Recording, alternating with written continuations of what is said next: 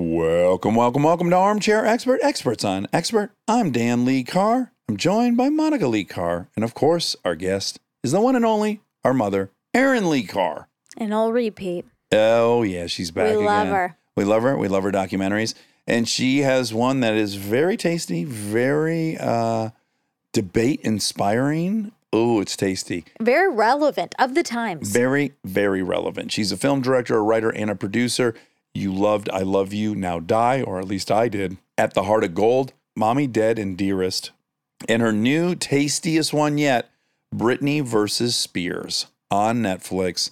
It's fantastic. We loved it. This was such a fun chat. It was. And I just adore Erin, and I can't wait till she comes back with another one. Same. Keep working, Erin, and enjoy Erin Lee Carr. We are supported by Sleep Number.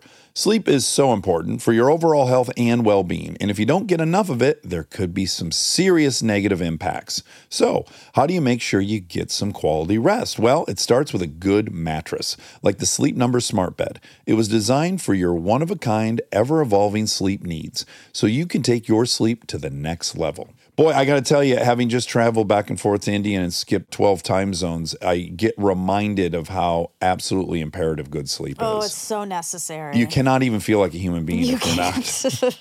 The best part about Sleep Number is you can easily adjust your firmness, and while you sleep, Sleep Number smart beds automatically respond and adjust to your movements throughout the night. It's heaven. And if you want to improve your health and well-being, Sleep Number is where you should start. Sleep Number smart beds can show your ideal sleep and wake-up schedule and the best times for activities like working out and winding down.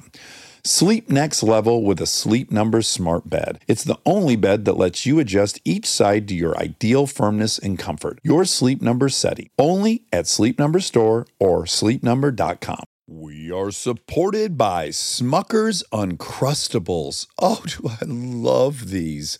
I also love a food hack, and this is a good one. Check out Uncrustables, the best part of the sandwich. It's a round, crimped sandwich made with soft, pillowy bread filled with peanut butter and jelly. The best part is you simply freeze and thaw them. Pop them straight from the freezer into a lunchbox for less work on a busy morning. You'll find Smucker's Uncrustables in the freezer aisle. Learn more at Uncrustables.com.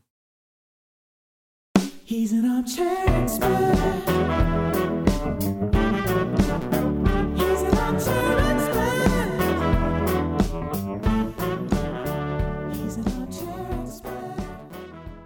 Erin Lee Carr, can you hear us? Yes, I can.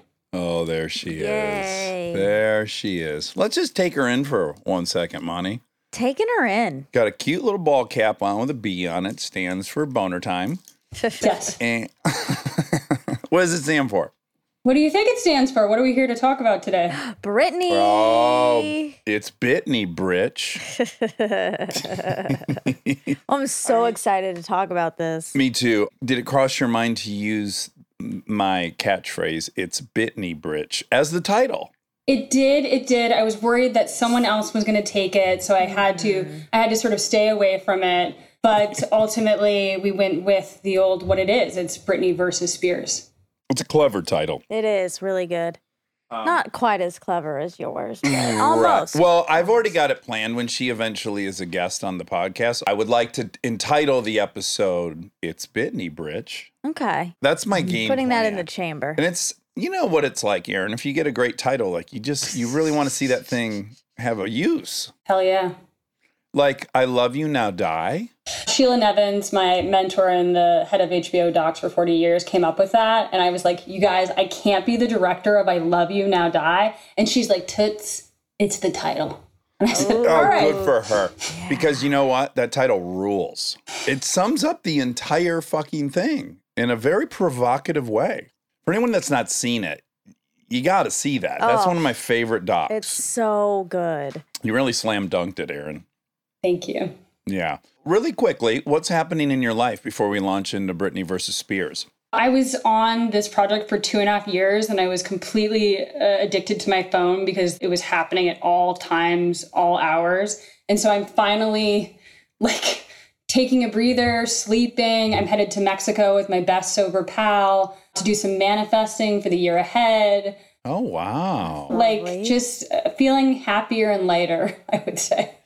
Yeah. What have you reduced your phone use to, if I could get specific?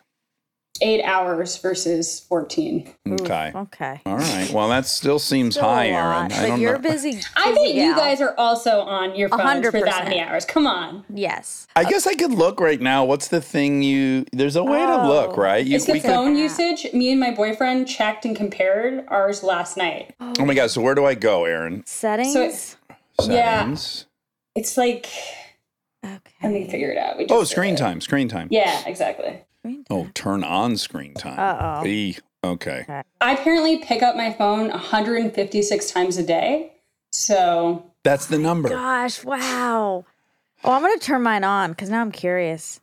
Continue. Turn yeah, on it's screen horrifying. time. I every Sunday look at it and get depressed about what my life has become. Okay, so my daily average is 0 minutes. Me too. Yeah. Wow. So not too bad. Oh my God, we're doing pretty good. Not too shabberini. Wait, I have a question. So you can turn off now a little bit, but can you ever? Because now you're invested and stuff's still happening. Like, can you remove yourself from this for the rest of your life? I mean, it will be a story that I focus on literally, yes, for the rest of my life. We use an app called Signal to message back and forth on the project. And it would come in at 8 o'clock, 9 o'clock, 10 o'clock, 1 o'clock. Like it was just, it's always, so then I got fearful of Signal and what was happening. And now it's been dormant. Like people are trying to phish me and try to figure out what was going on in the Britney case. I had to move my emails. It was just, I had to deal with a level of paranoia that I've never dealt with before. Well, really quick, it seems quite obvious that you're a supporter of the Free Britney movement. So who would be coming after you? Like who's incentivized to not like you? I mean, in the Britney Spears world, everyone is a suspect, including members of the media. And there were rumors floating around that my project would be pro-conservatorship, which was always pretty confusing because I didn't know really what that was based in, but it would be potentially the people that govern Britney and what's going on with her. And they knew that I was making it because I had sent outreach to them, or it could be people that think I'm making a pro-conservatorship movie. I mean, I would get Instagram DMs saying, I have this thing on Britney, you need to read, and it's really phishing. I'm trying to get in my computer. And so I had to meet with a digital specialist. They were tracking what things were being said and just being, trying to be careful. I need to learn about phishing. What if someone's phishing in my computer? Oh, I'm already in. For Armchair Secrets. I'm already in. I'm like, click this link to see God, you're our a fun fish? trip. Yeah, Ugh. and then I own your computer. Oh my God. Okay.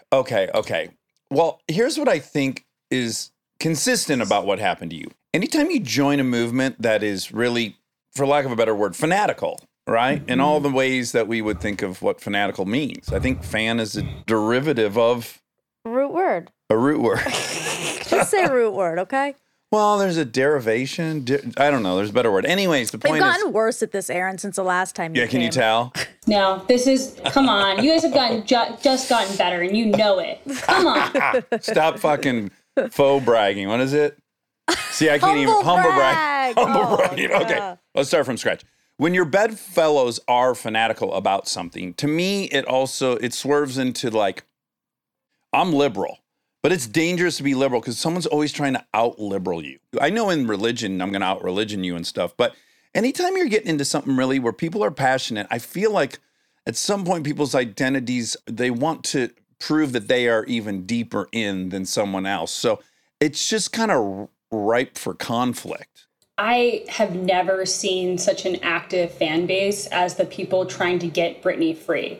And there are instances, literally, they were ringing the alarm bells before any of the media were there. They really pushed this into the national conversation. But then you have people who are trying to root people out or badmouth people or conspiracy theory or where'd the money go. And I'm not trying to be dismissive at all. I was trying to take in all of the goodness that this movement had been pushing forward, with still having my skeptic hat on, my journalist hat on, and just trying to understand Your and Britney separate. hat on. Yeah. I made this for the whole crew. And so it's like a secret Britney hat. It's cute. Oh, it really is. It looks like an 8-ball kind of, a little bit. Yeah. Yeah. It's kind of a double purpose, a double whammy, a double entendre. Mixed messages. Messiness of me. Erin, Oh. what do you think it is that made you, I mean, in the documentary, which again, let's just start there. I fucking loved it, of course. I watched it the second it was dropped. Second, I was emailing you already. I have way more questions, but you kind of go into it a bit in your setup of it, which is like you had Britney Spears posters on your wall.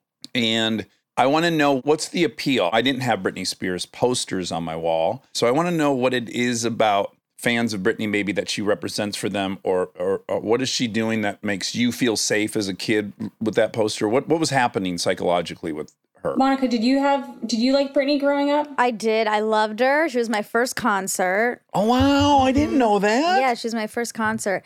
I think because she was so young while I was so young. Like, it was like, oh my God, this is kind of someone relatable. It's like the real life Disney show with Miley Cyrus. Yeah. Hannah Montana. Yeah. The real life Hannah Montana. Yes. We felt like we grew up with her a little bit more than in another pop, like Janet Jackson or something. Right.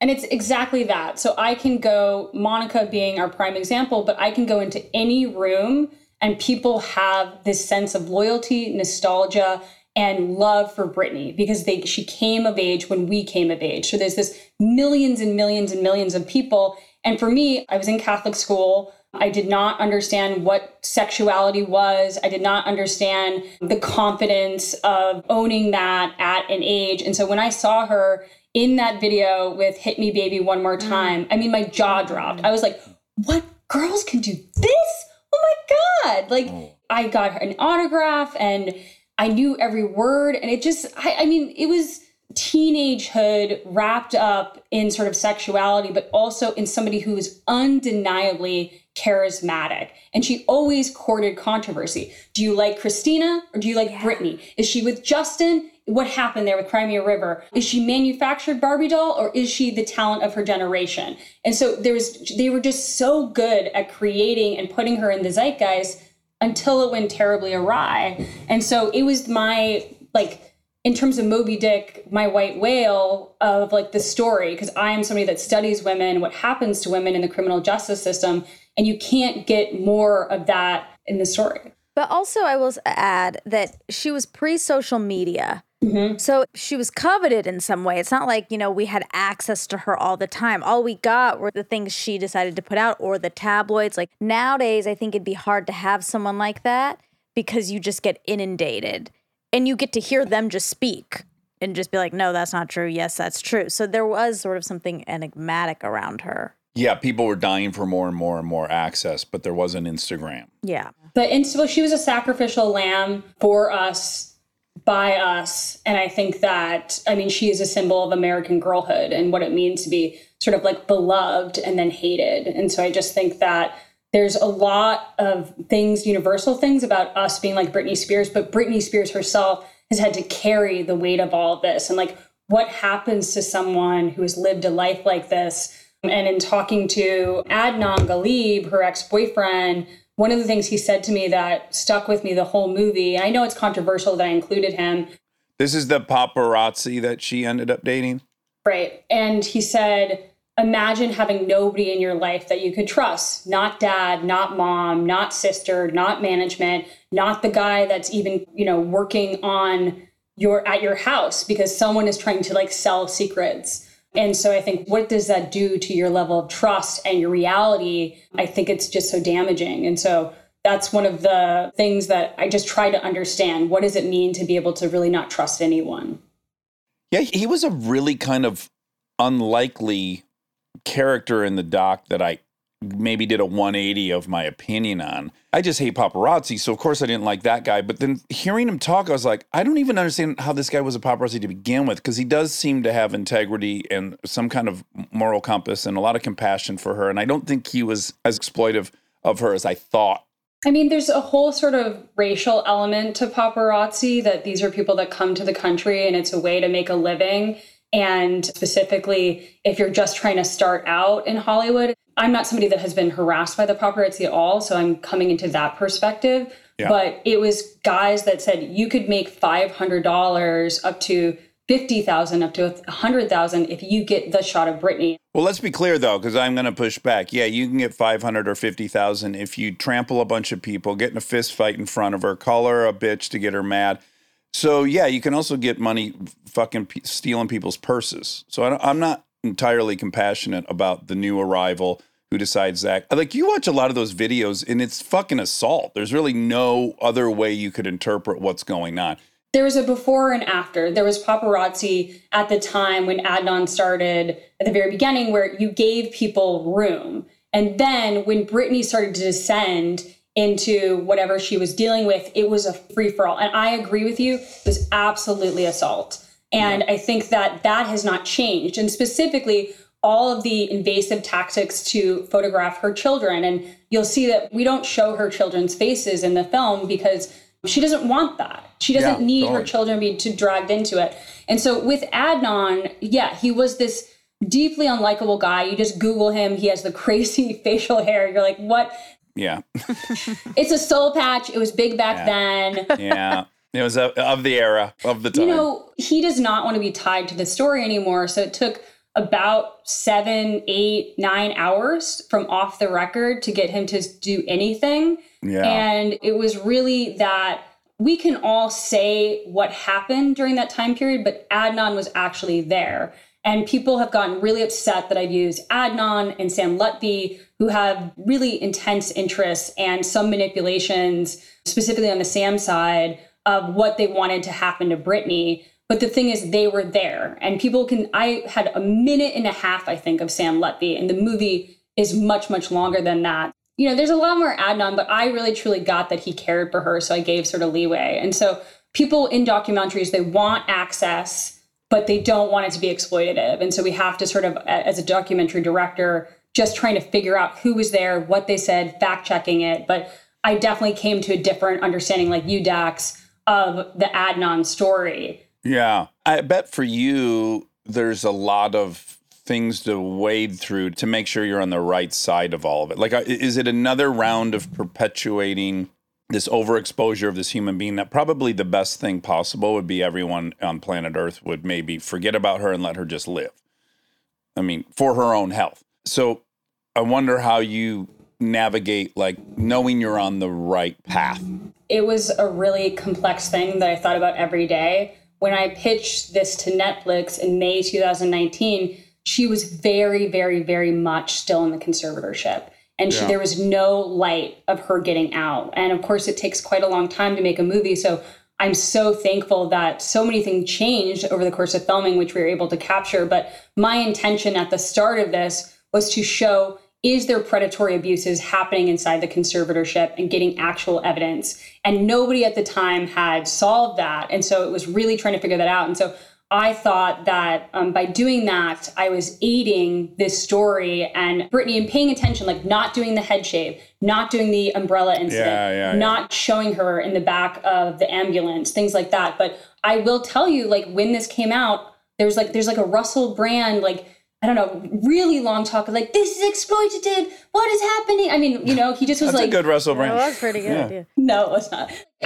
Somebody sent it to me and I was like, I worked for 2.5 years on this. Like, this is for Britney Spears. I don't know what to tell people. Like, people think Netflix, blah, blah, blah. But it's like, it's me alone in a room with a bunch of other ladies alone in a room trying to figure it out and be good to her. Yeah. But I'm seeming defensive. I don't know. It would be unhuman of you to know someone that I would assume probably like Russell Brand. And so when if someone you like is disappointed with the decision you made, that doesn't hurt you. You probably are a sociopath.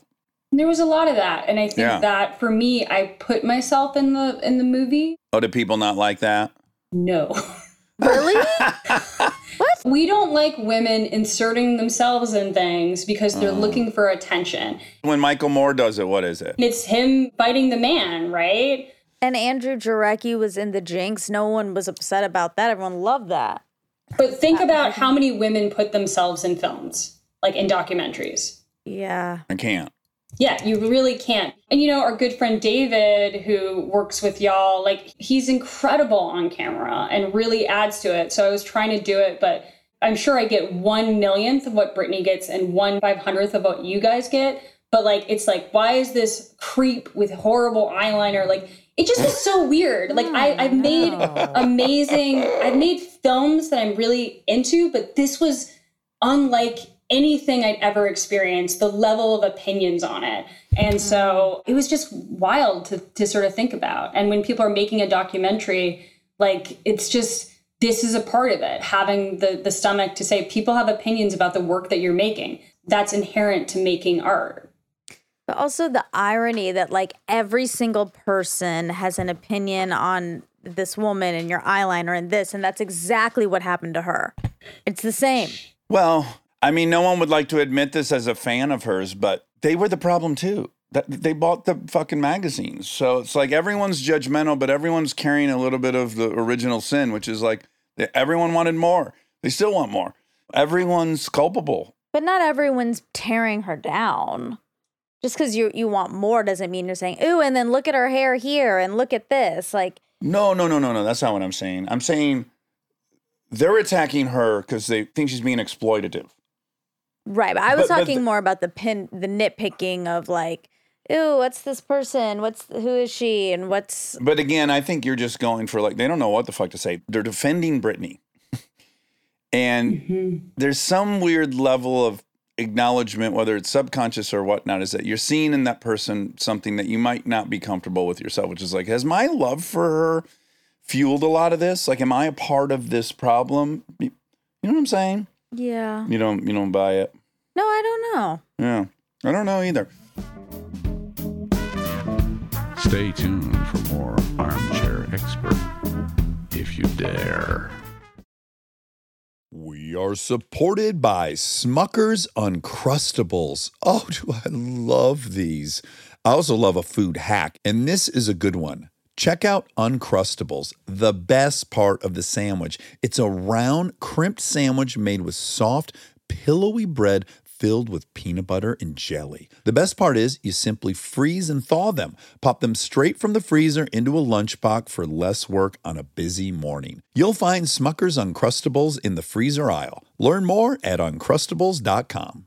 We are supported by Peppa Pig. Peppa Pig inspires people of all ages to jump through life and its muddy puddles with enthusiasm. The relatable stories, oinks, and giggles have made her preschoolers' first best friend, helping them navigate everyday life with unabashed exuberance. And now you can discover new playtime adventures with your little ones. Jump into spring and hunt for muddy puddles in Peppa's Caravan playset. Hit the road for endless adventures and have heaps of fun with Peppa's whole family. Oinks and giggles are guaranteed. Peppa Pig, inspiring kids' confidence since 2004. Peppa Pig is a trademark of Hasbro, created by Mark Baker and Neville Astley.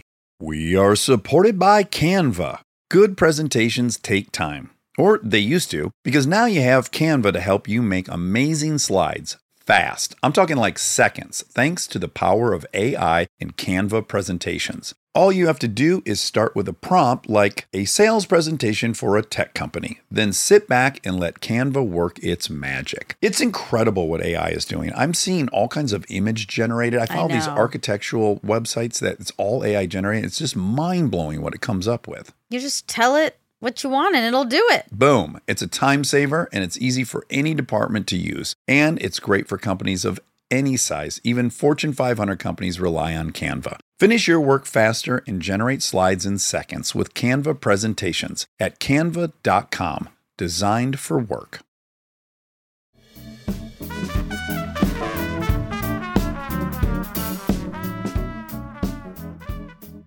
Okay. I'm going to push back on some things having nothing to do with your eyeliner, and I loved the documentary. I think you underexplored her addiction. Yes. And I think part of the conservatorship that we're not privy to has a lot to do with that. I mean, Britney has never self-identified as an addict. And Right. I had a lot more material in the movie, but then it's about Britney doesn't self-identify as an addict, has never said that out loud. And so who am I as a sober person to out this person and their addiction? I know so much about that. Yeah. And it's a wildly upsetting thing. And I had edits of it, but it pushed the edge of exploitative and things Yeah. that she would not want out there. Basically, addiction is really at the root of this movie. Yeah. And we tiptoed around it, and I was like, oh, here we go. We're going to, like, the fact that they would up her Adderall prescription by double when she worked, and then she works. Also, let me say, I'm not saying what she did anything. I've blown a ton of coke over at that apartment back in the day. That's me. I'm not saying anyone else did anything else, but I think there's a pretty good amount of proof that from a very young age that there's been a tremendous amount of addiction. And if we hope to approach justice, I feel like all the information kind of has to be in the conversation. Now, let me say also, I don't think her dad should have ever had anything to do with the conservatorship, but I have to just look up from the outside and go, okay, well, at the time it was started, she had a shaved head, she had lost her children, it was going as bad as it could go and potentially towards death. And there's this bozo around that's definitely making moves to steal all this money she's worked her ass off to make. Cut 2 years into the conservatorship, she has her kids back. It seems like that's going well. She's working, albeit that part is very weird considering she has no personal autonomy but can hold a job. I think that's crazy. I love it was in your documentary, right, where they said, I've been to 1 million of these conservatorship meetings and not a single person's ever had a job. But I just feel like it's a big part of the story that maybe no one who loves Britney wants to consider because they love her. But there's nothing to not love about someone who's an addict. Addicts are fucking lovable. You're one, I'm one. I love you. I'm okay. There was a lot of self-denial in the things that I saw privately. Yeah. She said, I've never been addicted to this. And I was going through a rough time because of my children. And I sat with it for so long because it's obviously something that drew me to the story. And it really it was born out of early in her career. What do you need to be skinny as a young pop star? You need uppers, right? And I think there's questions surrounding who introduced that to her. What was it like? And then how did that progress in terms of the rest of her career? And also, like, in looking at the depositions that we were given, depositions that we uncovered, questions again and again were asked about Adderall specifically.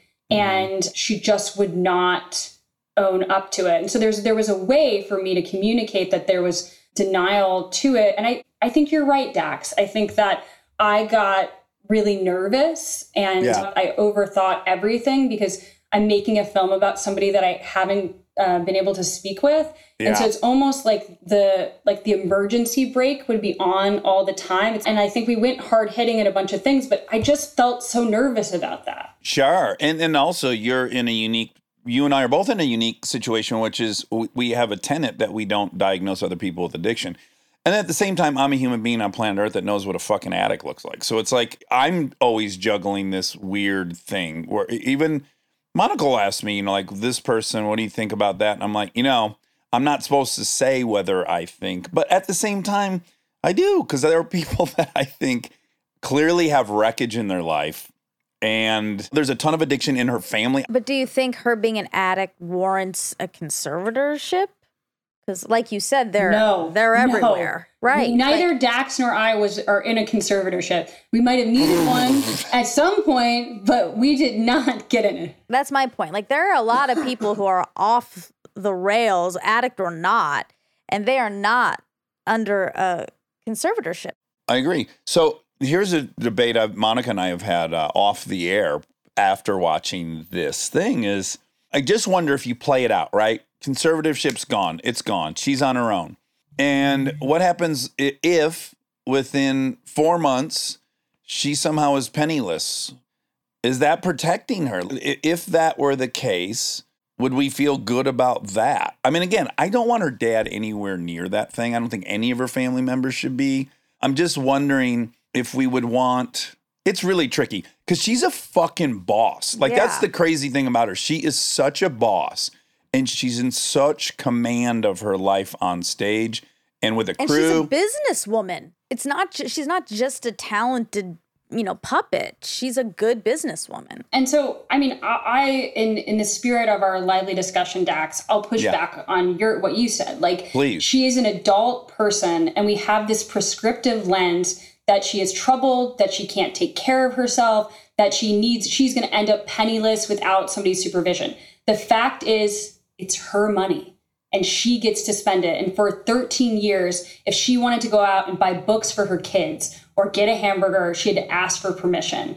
And so I think that we can't do the thing where we need to protect her from herself. She needs to be given the opportunity, and she still has some safeguards in place. But I think it's time for her to make her own decisions. And if she makes some bad decisions, everyone in this beautiful room in the Zoom box has made some bad decisions. Yes, the consequences are higher because it's Britney and there's so much sort of people looking at her, but it's time for her to do that. And she's 38 years old.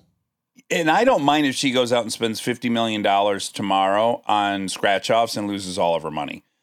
What I don't want is some handsome dude literally conning her and stealing her money. So that's the part that's scary. Like, having a right to have your money stolen is a very bizarre right to fight for. And that's my fear. And maybe I'm infantilizing her. Maybe it's misogynistic. Maybe I wouldn't worry about a guy as much. I don't know, but there's just been so many dudes in her life that I don't fucking trust.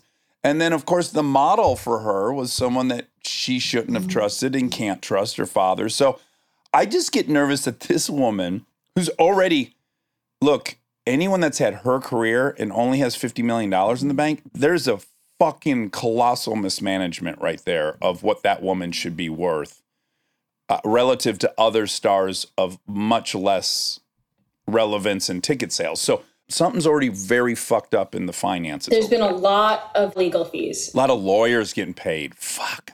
I looked at the accounting records from the origin, 2008, 2009, and we all need lawyers. Some need lawyers to protect themselves, but literally the sheer volume in which she was spending on lawyers, her court-appointed attorney 1 year made in excess of $400,000. And it's a complex thing that he had to do, but it's just like, what is sort of going on here? And I was astounded at the number of 50 or 57 million that her combined net worth, that never made any sense to me. And I asked every single interview subject I ever talked to, off the record, on background, what is going on that this, where's the money? Where's the big leak? Money? Yeah. And the only thing I've been able to come up with is there's something called the SJB Trust, which is not part of the conservatorship. And so I think that there could be money in that. So I'm hopeful. Okay. But I do think if you look at the money that's been spent, there's a lot of it went to stuff. Yeah. Well, I think it totaled $3 million for that one law firm that's, quote, representing her, and they've never ever pled for her to end the conservatorship or get her father out of it. I mean, it's criminal. It's so gross. I would love to hear the lawyer explain how he arrived at those numbers. Like, what was he was working 24/7 at $400 an hour on this case. You can't, it was a money grab. I think that what is uncomfortable about the legal situation is Britney pays for her own court-appointed lawyer that she did not pick. She pays for her father's lawyers, which is a team of lawyers. And I think that it really is, people are on weekly billing things. And so, but basically her lawyer and Jamie's lawyer have to work together as a team to be simpatico inside the conservatorship. So the evidence that I saw is, for many years, it was about keeping everything copacetic. And so it's basically her court-appointed lawyer needs to be at odds with Jamie's lawyers, but as a part of a working conservatorship, you can't be. Because one, you're not going to get paid if you're in opposition to the people that are paying you. Yeah. And so conservatorship law needs to be reformed. People that quote unquote lack capacity need to be able to at least get their own lawyer. The fact that she finally got a lawyer, Matthew Rosengart, in July, and then months later, Jamie Spears is suspended, something that she has been asking for, I'm not kidding you, ever since 2008, 2009. All the time. And so I think that that's where the real story is. What does it mean for someone to say, I need help, this is not working, and for the court to say, this is the situation you find yourself in? And again, the irony that she has lost all her money in this. The thing is to protect her money and to protect her. But through this conservatorship, somehow most of it is gone. So if we're protecting her, we're not protecting her. I don't know what her finances were before the conservatorship started. So They I were don't brutal. know. It was bad. Right? Yeah. Yeah. She was in debt, I think, when it started. She had very, very little money. I mean, it was in dire straits. There had been a lot of spending. And that's what her family is really concerned about. And I think you brought up a great point of like, Britney was somebody that needed help at that moment. It was very, very clear. And I think that that's what most people said to me, that back then she needed help. She needed her family to step in. And then when she got her bearings and was doing the circus tour, and I encourage everybody to go and YouTube and look at the circus tour, look at those videos. That is somebody who is in control of themselves, their body, that she's figuring it out. And that's where it started to get really weird, right? It went from a let's help this person to I'm managing her life and her career.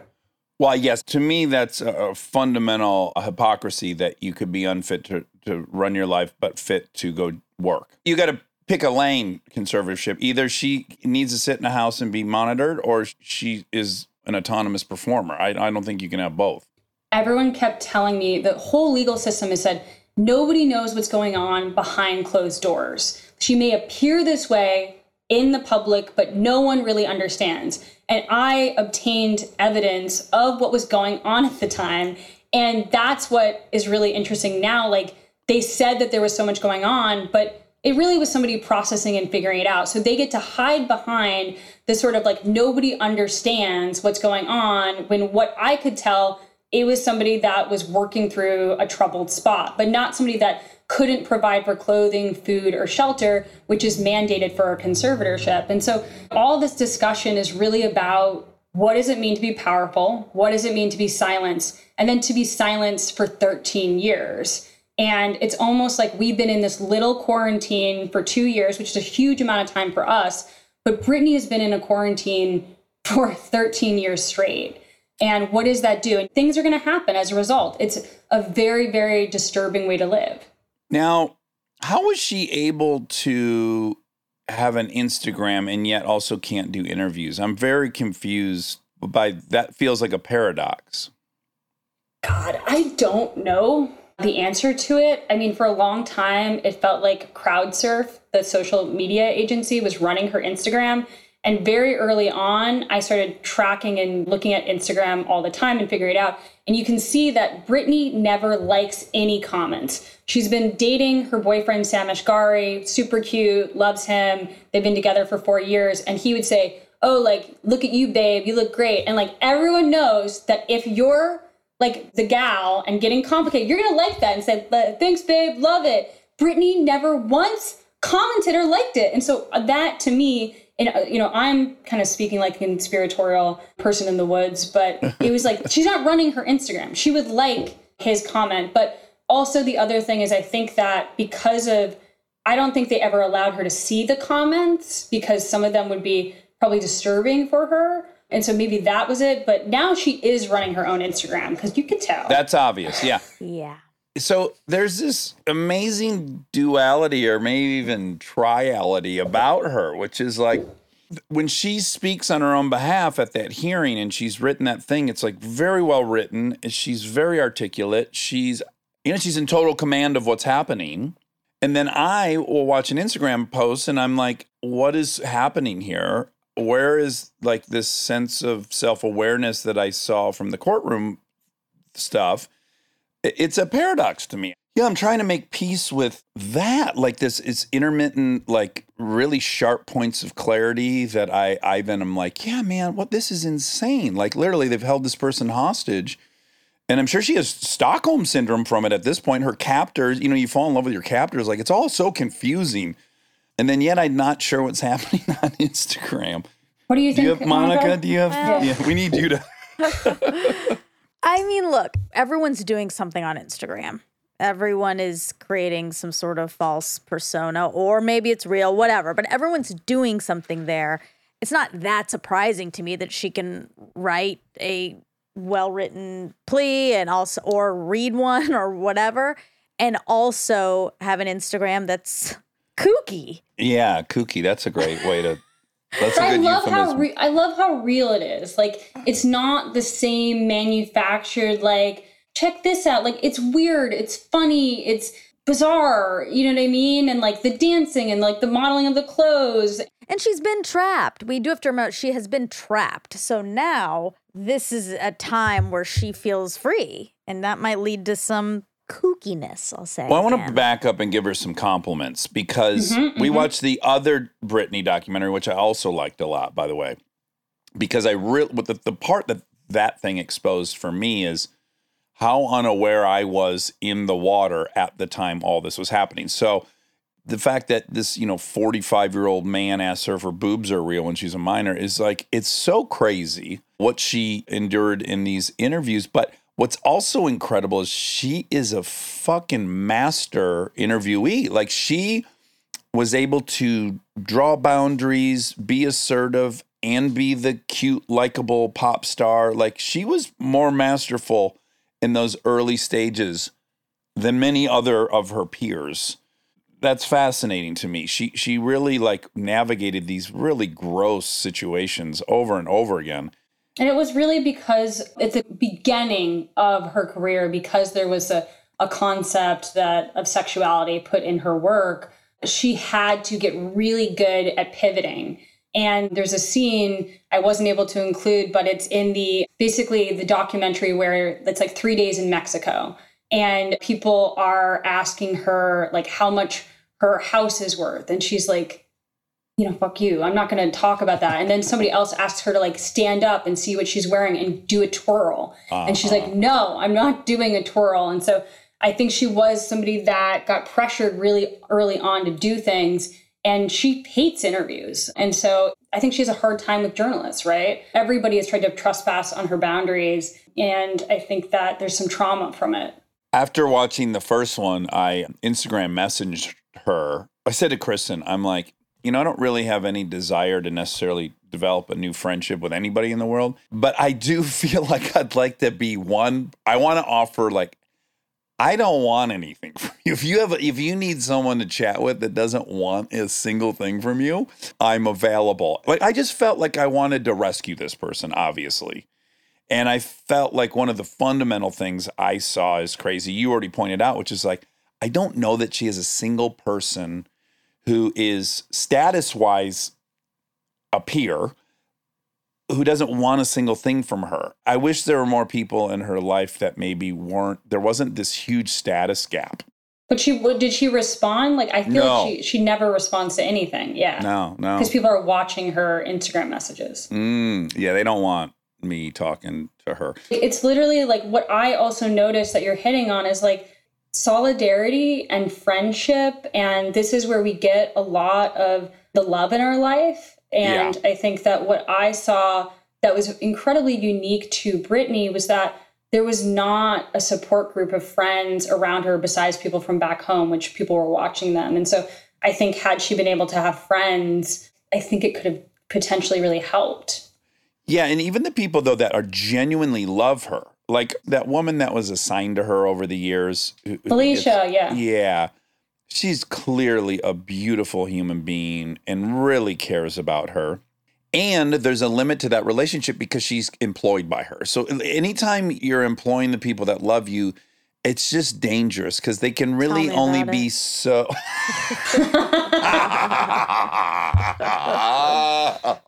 Doesn't seem to be slowing you down about not being a yes man. But she can only do so much, that woman. She ultimately is employed. Oh, I don't know. It's so fucking complicated. Britney is this topic that becomes you can investigate every single thing about it. It becomes I've never had such intense discussions about ethics, about addiction, about ownership, about rights, about friendship, about conditional love. It is just wild how many things you can go with it. And the other pieces that were made, it's that led to this happening. And so I think that there's been some fatigue, but it's all about is the truth coming out? And I really believe it is. And then it's causing all of us to have these conversations that I think can change our perspectives on stuff. Like what you just said about the paparazzi earlier is like, I think I was being a little soft on them. And for you to be like, no, this is assault. I had to like hear someone say that to me again and really like because I've looked at all of that footage and, you know, it really can be that. Oh, yeah. I mean, those moments where like she's trying to get to her car and dudes are fist fighting, like all hell's breaking loose. It's literally a riot following her. And what I was on the verge of saying is what blew me away is actually how insanely strong she is, because in those situations, I've had a few different physical situations with those folks, and I feel like I'm in a room with no doors. And I am so claustrophobic in those situations. And if I feel like I can't escape, I'm going to the most primitive part of myself. So the fact that the umbrella incident took that many years before she finally was in full survival, I got to escape the situation, is so impressive in so many ways. I had a millionth of that, but once I had kids, I was like, no, you are not fucking trapping my children in this bubble. I will kill all of you and go to jail for it. But that's not an option. So it made me immediately my worst person. And the fact that she could go that long before that occurred, I'll also say I'd put her up there with Princess Diana and really a martyr for that whole behavior we all kind of thought was just fine. And it was every single day, every time she went outside at all times. And she even became friends with some of them because she was like, what am I going to do? These people follow me around all the time. I don't know, but besides Princess Diana, had there been anybody that dealt with this level of sort of scrutiny? And it was just, she's a product born of that time and of commercial magazines of like, hey, we're going to offer you $50,000, $100,000. And then we buy the magazine. So it's this circle of sort of shame and going into it. But I would say one of the interesting things that I didn't think about in terms of that is one time she was with Adnan and he had a trucker hat in the back and they were going into a store or Starbucks or something and she put it on. And then the next months, like that blew up, became one of the biggest trends because Britney put on a hat and then it fought and remember like the trucker hat phenomenon? Like I think it goes back to Britney, like her just being like, and so this Midas touch of anything she touches either is corrosive and harms her, but also is this incredible trend that everyone sort of seeks out. And so I always thought that was interesting and like plays so much, this woman's doing this one thing and then it like just the money that can be created out of this one singular act. Stay tuned for more Armchair Expert, if you dare. We are supported by Walmart Plus. Walmart Plus is the membership that helps you save on things you expect, plus things you don't. Like free delivery from your store with no markups, so you can enjoy some guilt-free couch time or enjoy an extra hour in bed. Or how about this? Save on gas while you drive the kids to soccer practice. Or hey, how about a Paramount Plus subscription included, so you can take that movie night up a notch? With Walmart Plus, you save on all this plus so much more. Start a free 30-day trial at www.walmartplus.com. Paramount Plus Essential Plan only. Separate registration required. $35 order minimum. See walmart.com/plus for details. Start a free 30-day trial at www.walmartplus.com.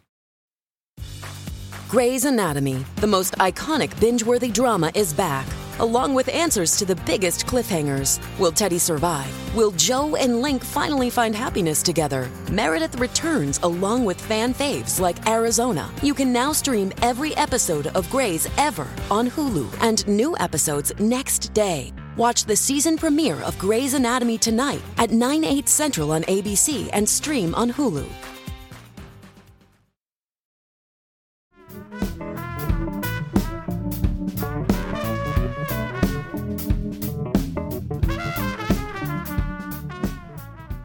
Okay, now I'm going to have to be devil's advocate again. And again, I am sympathetic to it. I do think she had a form of Stockholm syndrome with the press, because I'm also watching it going, well, I know how I operated through life knowing I hated those people. So I just moved in a very specific way. And there were choices that were made that seemed to not try to mitigate that whatsoever. And locations you would go to that there is no back entrance. There is, you're gonna be, there's no way around it. Like, there's a lot of things that could have been done that would have mitigated some of that. Perhaps not living in LA. I don't know. So I'm just curious what you think about that relationship, because it seems like more could have been done to escape it on her side. It's a really good question. I mean, my thing is that I think you get addicted to it in a certain way. It's a corrosive element in your life, but how could it not make you feel like God, right? So I think that when people talk about Princess Diana, they talk about this sort of, incredible vulturism that was exhibited by the press. And something really upsetting that I found out was that Princess Diana went out multiple times that night. She was like basically at dinner and then go back to the hotel and then win somebody else. And it was like people in all senses of the word like being chased. And until you don't like being chased. And I think that unfortunately it was always dangerous for Princess Diana to be out. And I think the same thing was for Britney. And she loved to drive fast and she loved to have people sort of be in pursuit. It was almost like sort of a video game, but obviously it's really dangerous. And so I think that in her world at the time, it was something that she was just going to sort of like play with and figure it out. And she knew the consequences, but she was living life and this, her kids had been taken away. She didn't know who she could trust. And so I think it was just a part of that addictive thing of like, if I don't have this, then like maybe I'll be pursued. And she's used to living in chaos already. So that's kind of her natural state. That's normal. And if she has nothing to lose, like, of course she's going to do that. Of course she's going to go in the front door. Like, she's not trying to protect anything, unfortunately. I'll just add that if hypothetically she was wrestling with addiction and knowing the shame that comes from that and knowing the disappointment in oneself, that is an immediate hit of like, well, things aren't that bad. Everyone's still completely interested. Like, I could imagine it being a tiny bit of a prop you could use to prop yourself up when feeling low and out of control in another way, which is like, these people how bad could it be? Me. These people are still that interested and I'm still worthy of this, even though I feel like I'm worthless. Like, she could control it or not control it. And then at like recording studios, 50 people would be climbing the walls and trying to get into the building and trying to track her. Or there was this thing where she was leading people. They were following her versus her, as you said, the claustrophobia of being surrounded. What does it mean if she's leading the pack? And I think that's always something I thought about. Yeah. And it's kind of a weird, I mean, this is like such an extreme analogy, and I know you weren't saying anything like this, but there's some element of like, oh, she could have gone to different places. She could have moved. She could have, it's a little bit like blaming the victim. Yeah. Like, well, the hot girl should not wear the short skirt because you're just, it's going to happen. You're asking for it a little bit. I totally agree with you. It runs the risk of sounding like that. I'm just speaking for me personally. Like, with that level of attention, I just wouldn't be here. And I certainly wouldn't be going to a popular restaurant. I wouldn't be going to a popular bar. And I wouldn't be doing that. That's all I'm saying. So I've got to make that jive with why I would have done it differently than she did it. That leads to a curiosity. Not that she deserved any of that. No, I know you weren't saying that. But you're right. It sounds like, well, if she don't like it, she shouldn't be a pop star. Right. And that's not what I'm saying. I think she should be free to pursue what she's passionate about without being surrounded by 1,000 fucking wonderful guys, wonderful men in fatigues. Army fatigues jumping out of every corner. Oh, Erin, what's next? How are you going to shift gears? What are you going to work on next?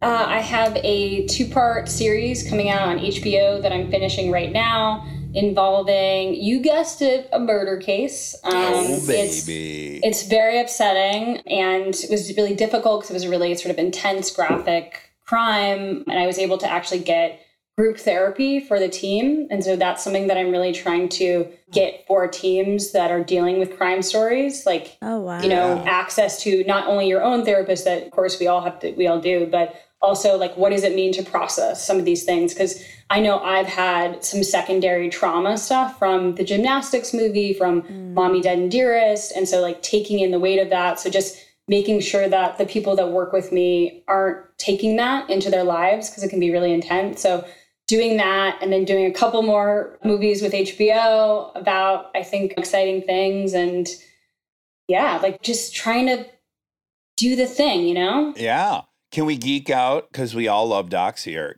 Can we geek out a little bit on what ones you've loved recently? Can you think of any standouts? Absolutely. So let me check. I have gotten into this really bizarre thing where I watch between 2 to 6 hours of tennis and have it on background. And so at night, I'm like scrapbooking and watching ATP tennis matches, which is horrifying. It just is one of the only thing that can take my brain off of what I do during the day. Right. And I think that it's just, but I forget the exact name of it, but there's one on HBO that is like a local news station in Las Vegas. Yeah. Did you, that was so incredible. And like the Michael Jackson lady. And I was like, this is so different than what I have ever made, but like, I love it. Yeah. Yeah. Oh, it was the real life Office. I mean, it was incredible. It's about an independent news station, which there's very few left, and they were trying to get themselves into the Las Vegas market. That was great. I would say recently for us, there's been just a ton of great sports docs, both with the guys who did Wild Wild Country. Yeah, those were called Untold. Untold. Yeah, Did you it's watch like any of Mouse the at the Untolds? Palace and Marty Fish. I thought it was excellent. Yeah, that was incredible. And then there's one called Bad Sports, a series right now on Netflix. Have you seen that? Mm-mm. I beg you to watch the one about the dude who just wants to race cars. So he starts trafficking marijuana and he becomes like the biggest fucking, it's that he's so likable. He just wants to race cars. I can't believe it's a real story. It's so fucking good. And then what else? Did you watch Crime of the Century? That is amazing. I mean, Alex Gibney, who I worked with before and is my mentor, I thought that was fantastic and jaw-dropping. Like, unfortunately, like, so my boyfriend's not an addict, and I make him watch Intervention every night before bed. Yes, great show, great show. He is just like, do we have to keep doing this? I was like, you got to understand what's going on. Oh, I have an idea for a doc for us. Okay. I want to see if you can buy into this. This is my first conspiracy theory that I've launched, I think. Which is, as you probably are aware, these people are now dying from cocaine that has been laced with fentanyl. With fentanyl, yeah.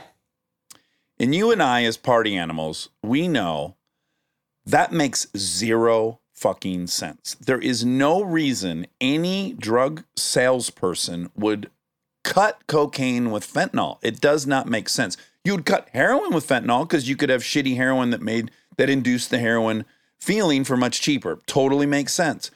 Nobody buying coke is looking for a major opiate in that experience unless they're going to go out and do a speedball. And why is someone just blowing some of their fentanyl budget to put in this cocaine? Nothing has ever made less sense to me ever than lacing coke with fentanyl. And it's now kind of epidemic. There was 4 people here, comedians that died. I have a friend whose little brother OD'd buying a bag of coke in Detroit. It's everywhere in coke, and that has led me to this conspiracy theory. Is it possible, since none of the drug traffickers or the drug lords or the drug salesmen, that's not good for their business at all? It doesn't help anybody. Could the CIA have figured out, like, fuck, if we just make all these potentially deadly, people are just going to have to stop doing it? Because, like, you can't even do coke now? Like, I'm going to have to explain to my daughters, like, experimenting aside, which I'm pro-experimenting, you can't now. Because fucking fentanyl's in everything. It's going to be in mushrooms next. What is happening, Erin?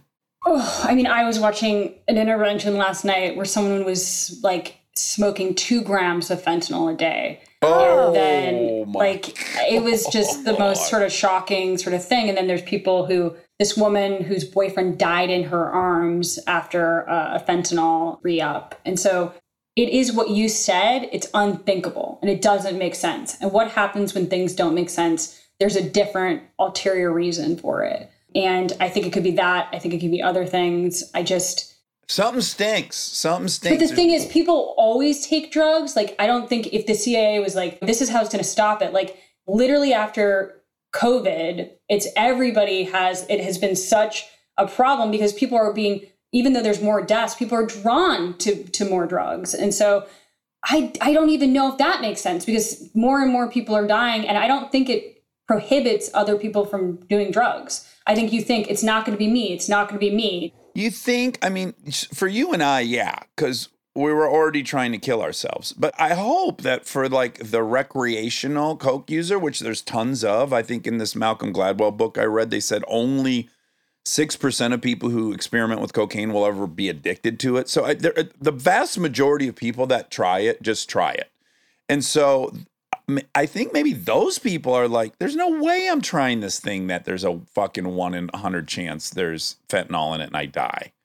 Well, here's the question. Is there any way to test your bag of cocaine before you ingest it? Like, who's coming up with that? Well, so there's rapid fentanyl tests now. But my question is like, what, you're going through every single micron of a fucking 8-ball of Coke?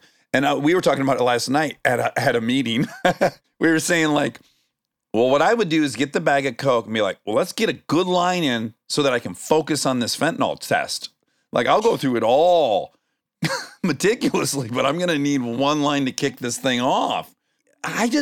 Something is really, really fucking amiss with this fentanyl thing because it's bad for every part of the chain.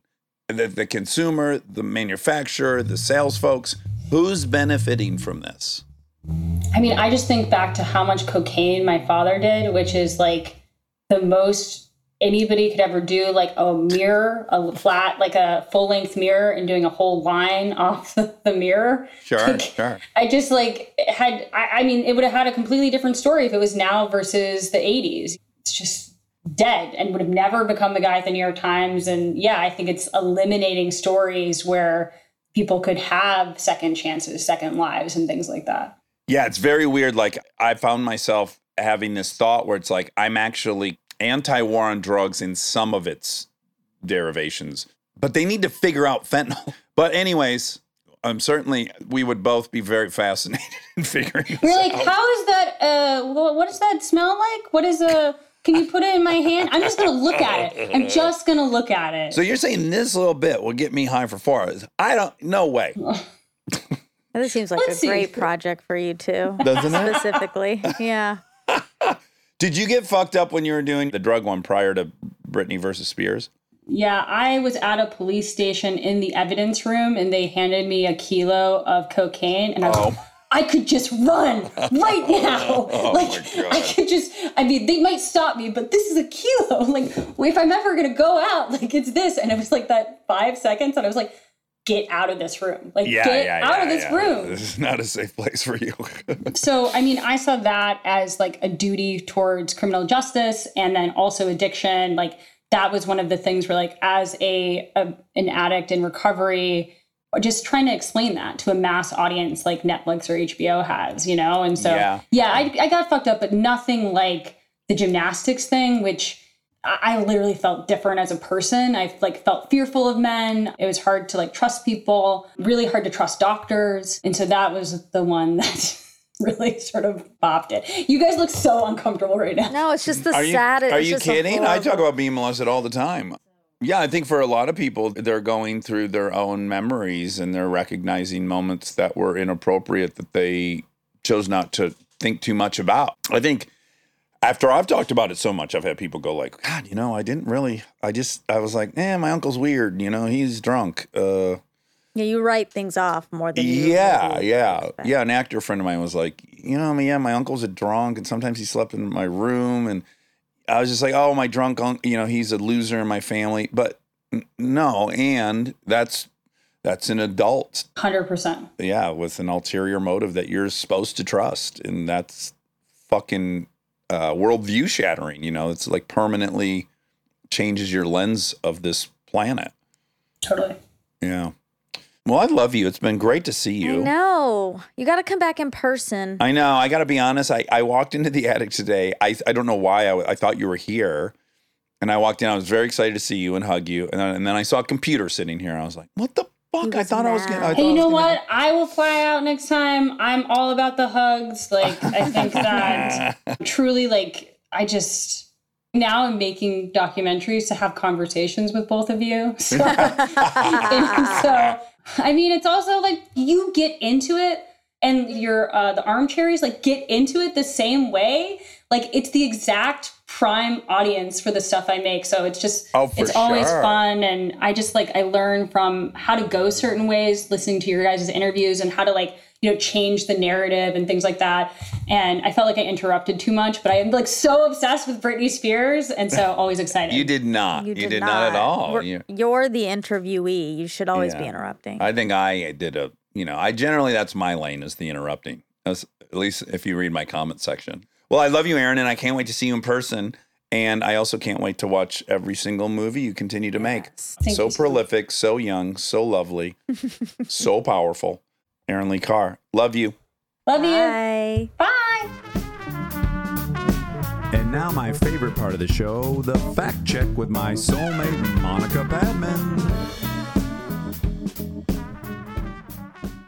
You look athletic. Thank you. Were you just on some kind of record-setting? I've done a lot of walking today. You have? How much? Is it Aristotle? No, I wish. I have... Uh-oh. I know. A grievance. Oh, you have a grievance? Well, with who? No. I can't actually say it like that because it sounds bad. What? It's hard to walk here. Los Angeles. In what way? It's scary. Oh, you're scared. This is why you definitely need to be carrying, Nope. Nope. What do they call that? You need a concealed carry permit. I'm not doing that. Okay. How about unconcealed? So you wear a machine gun around your neck.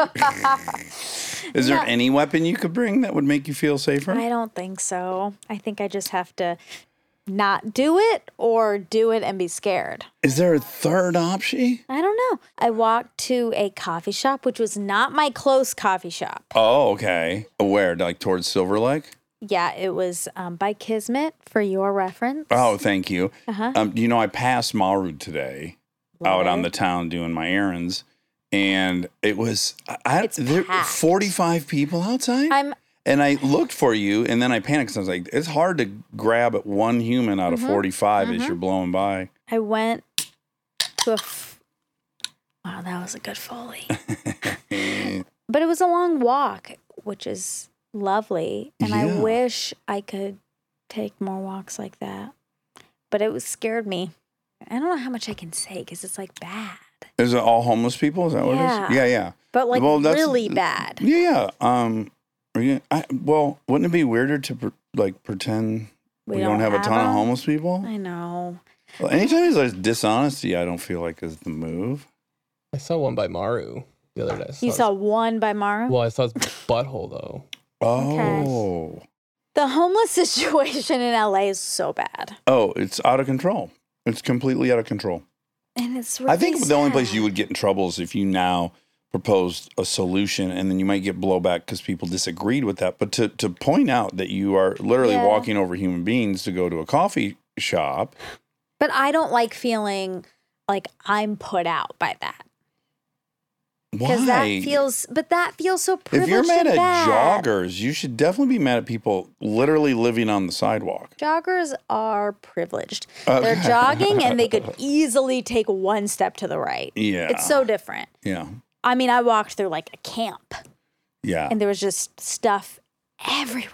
I'm just figuring out where to step and also feeling very scared for myself. Yeah, of course. And then feeling very guilty. Yeah. It's very complicated. Can you walk me through the guilt? Yeah, I'm scared. I'm so privileged. I could take an Uber. I could take my car. I could do anything to avoid this. And they can't. And this is their life. Yeah, I'm just trying to then work out the policy that comes out of that. So is it theirs? That's a wrap on... if you're privileged, just take an Uber. Because the sidewalk's now theirs. That's where they're living. And you can't really walk down it. But no one hurt me. That's the other thing. If I'm really being honest, I'm scared, but no one... is that on me? Yeah, I guess there's some different issues to parse out. Yeah. One is should a city allow people to live on the sidewalk that people use to commute places? And I think no. I think that's not a great civic plan. I do think part of it is this city is hard to live in unless you are very privileged. Right. But when you were making $3,000 a month, what part of town did you go rent in? And I have a family who can take care of me at any moment. Like, it's not the same thing. Well, I'm saying that there are very inexpensive cities to live in, and then there's very, very expensive cities to live in. And there's really nothing one can do to prevent the market from producing that outcome, unless we're getting rid of capitalism. This is a really, really expensive city. So if I have no means and I want to have a house, I'm going to go somewhere where it's obtainable. It's not obtainable. You can't possibly be coming here thinking you're going to get a house. This is the most expensive place other than Manhattan. Like, I wouldn't go to Manhattan.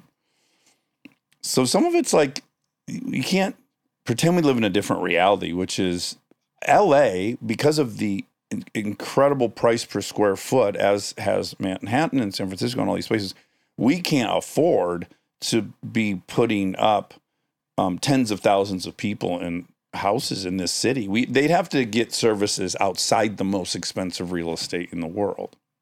It's just not it's an insane plan.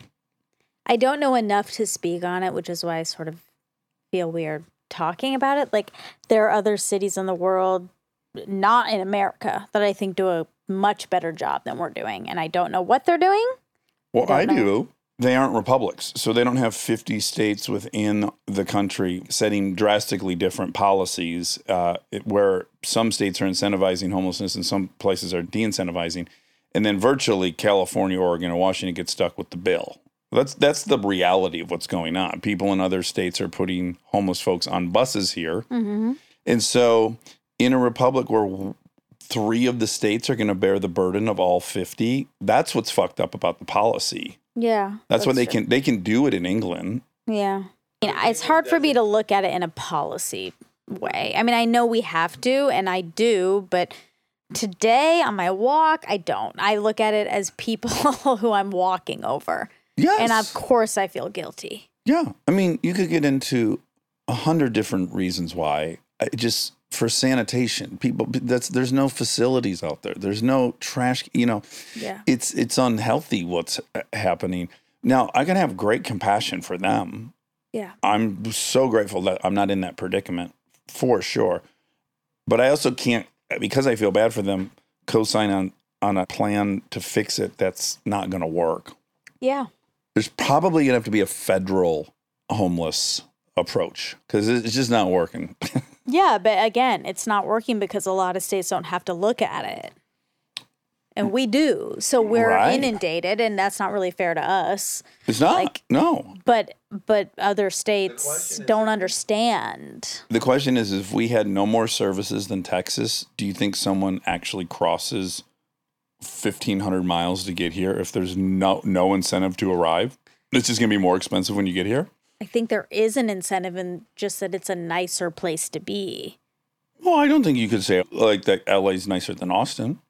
You could bathe at Barton Springs. We observed some of that. Well, To be fair, not at Barton Springs, on the other side of the dam. Anyway, that was my walk. So tell us about your day of hard labor. Well, my list it's 22 items long. Most of it's mechanical things. And just in a nutshell, everything that could possibly prevent it from happening easily, it has happened today. Well, tell people what you're doing and why you're doing Okay, I am. I've invited 5 of my male friends to go to the sand dunes for 5 days, and I have all the shit. So I have razors I got to get out there, 3 razors I got to get out there, the sand car I got to get out there, the motorhome I got to get out there, 2 trailers. None of the other guys that have shit, right? Yeah. So I got to get all that cracking, and let's just start with like the locks on the back of the trailer, which I need to open the door so I can get the sand car out. Put the key in. There's only one key. It snaps immediately. So I'm like, okay. Uh-oh. Now what? Yeah. Go to Home Depot, buy a set of bolt cutters, also buy a battery-powered grinder, and started charging the grinder and thought, well, I'll give it a shot with these bolt cutters. And I got through them. It was not easy, but I got through them. Got in the sand car to move it out. There's a cylinder in the clutch that makes it go in and out. and it was in gear, and then that cylinder was losing pressure and just letting the clutch out. So then backing out of the trailer, there was virtually no control over backing out of the trailer because the clutch was just engaged. And then so I kind of just blew out the trailer and broke the steel cable. Oh, wow. And this is nothing. This was one of 16 things today that went sideways. I think I kept a really good attitude. Good. At first, I would go like, "You're not going to make it. You're running out of time. You're not going to be able to leave on time." And then I would go, "Shut up. Just plod along." And I kept plodding. We got to add one more thing. I went walking with Sedaris. Oh, my God. Of course we have to talk about that. Yes. Met him at 7 a.m., which is in itself really funny because, as you know, I don't really wake up early ever for nothing. And I was up at 4:45 so I could do all my business, be in Beverly Hills by 7. And we walked 6.5 miles, and it was so fun. It was so fun. What are the highlights? Well, probably, I think I told you already, but I think the highlight for me was we stopped at Starbucks, and he was carrying 2 cups back because he had gotten one for Hugh. And they didn't give him one of those insulating sleeves. And I could tell it's too hot. It was too hot for him. Yeah. So I took mine off and I gave it to him. And then he said, "What? But now you have the thing." And I said, "Yeah, but you're my elder." And then he said, "Well, I don't know about that." And I said, "Look, this is the same as when you call someone at the front of the line. You got to make up an excuse. I'm just carrying it." I thought of it the other day because I was in the exact same position. I didn't get a sleeve. They didn't give you a sleeve? It was too hot, and no one could save me. Oh, my gosh. Yeah. Oh, my God. Did you burn your hand off? Oh, wow. It's off. Oh, my gosh, that's off. Yeah. So, anyways, that was fun and So super fun. adorable. And then we went and seen him read his stuff. And I had not previously been to one of his readings, nor anybody's reading ever. I've never gone and seen someone read a book. And what was really fun is there's stories that aren't in books. Oh, that's fun. That adds a really cool novel incentive to go. Yeah. It was so fun. Okay, Erin. Now, this is kind of fascinating, and we didn't even plan. This was always going to come out now. But Britney is free. Yes. This seems like we're out seems to like lunch. Seems like we planned it. I know, but the whole conversation is like whether or not she'll get out and should she get out. And then, but everyone already knows she got out. So it seems like we didn't get the news. I guess it depends on how you look at it, but yes. Yeah. And you have complicated feelings, and so do I. No, I mean, in general, I think I hopefully was really clear about that. It's like, yes, she should have her autonomy if she's going to work and do all that stuff. And I'm terrified. I know you're worried about her. Yeah, I get it. So do I. But I'm happy. People have a right to smoke cigarettes if they want. Exactly. Yeah. I know so many people who, if I could pick, had someone controlling their life, I probably would. And they don't. And they don't. And so she shouldn't. Wait, you would pick someone that should have their life controlled? I mean, if there's people who are so... Oh, in line in front of her. Yeah, exactly. There are so many people that I would pick before her. I got you. I thought you were hinting at someone specific. No. I just mean like there are people who are so erratic in so many ways that I would be like, yeah, maybe they need someone there. Yeah. Before her. Yeah. But it's going to lead to so many other questions and things, and I know. It's not over. Anywho. Oh, I looked up who else has had conservatorships. Oh. I found a couple. Amanda Bynes. Okay. She had a mental health issue in 2014, so she was put on a conservatorship. Mickey Rooney. Really? In 2011. Oh, okay. It's quite old at that point. Correct. Right? Yeah. Correct.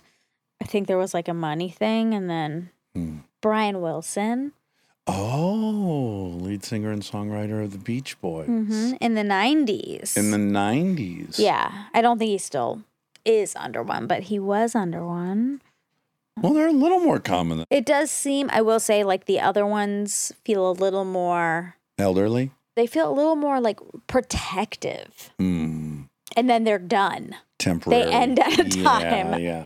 Of all the things, I find the legal fees the most infuriating. You hated that. I really do. Okay, the doc about the independent news station is called Small Town News KPVM Pahrump.